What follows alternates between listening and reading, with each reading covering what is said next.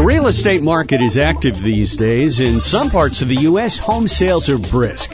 What do you need to know to get the best deal on a home loan, and what are some of the biggest mortgage mistakes that consumers make? Here to share some inside secrets is Karen Simpson Hankins, a veteran of the mortgage industry, author of Conquer Your Closing, Insider Secrets for Today's Savvy Home Buyer. Well, let's get right to it. You say there are 4 big mortgage mistakes people make. What are they? Well, the first biggest mistake is choosing the wrong lender and shopping for a loan by interest rate alone. One of the biggest headaches in the mortgage business is that 80% of your success of getting a mortgage without a lot of stress and confusion is working with the right person. You need to build a relationship and make sure that the person that you're working with is the right fit for you. Well, let's move on. What would be the second big mistake in getting a mortgage? The second big mistake is not asking if a loan has a prepayment penalty. Now, there's a lot of loans out there that are conforming loans that these days do not have prepayment penalties, but you never really know for sure what product a lender is offering you, and so that's a question you always want to ask. I've seen some huge prepayment penalties, and people didn't realize they had them until the day of closing. Then we move on to the third mistake, which is shopping for the one-size-fits-all loan. It's kind of been tradition to just go down to your local bank where you have your checking and savings account and get a 30-year fixed-rate loan, whatever that is that they offer you. And in this mortgage environment, it's really important to custom fit that particular mortgage to your individual situation, and there's a lot more to it than just a generic loan. What would be the fourth mistake people make?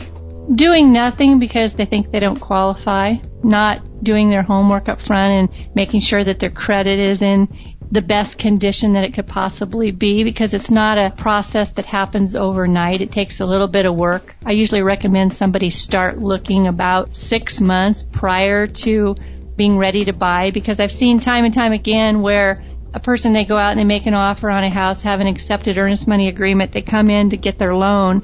They haven't done any homework. They haven't looked at their credit score.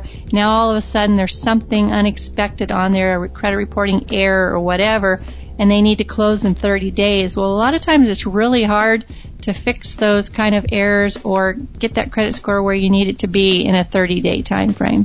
Karen, is it really necessary to get a home inspection if you're buying a house?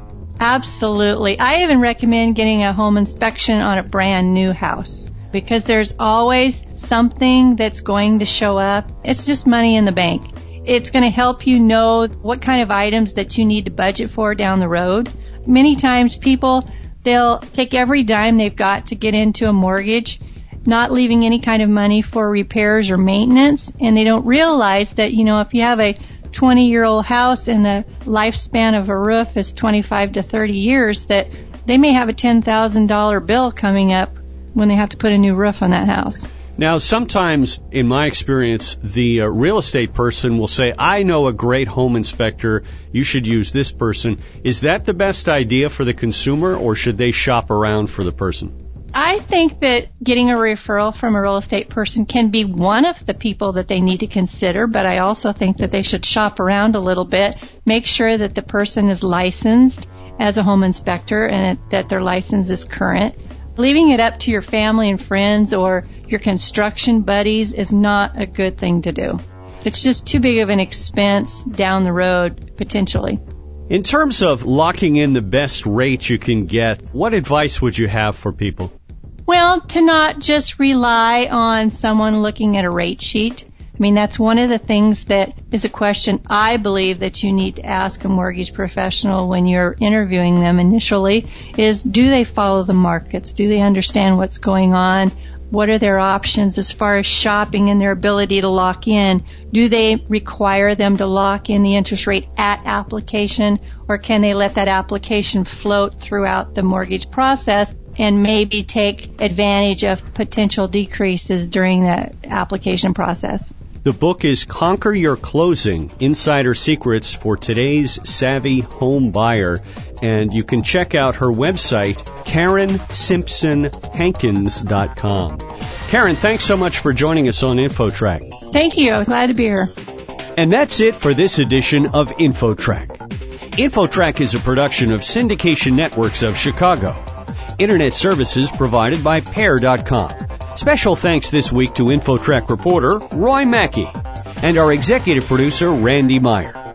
I'm Chris Whitting, inviting you to catch us next time on another edition of InfoTrack.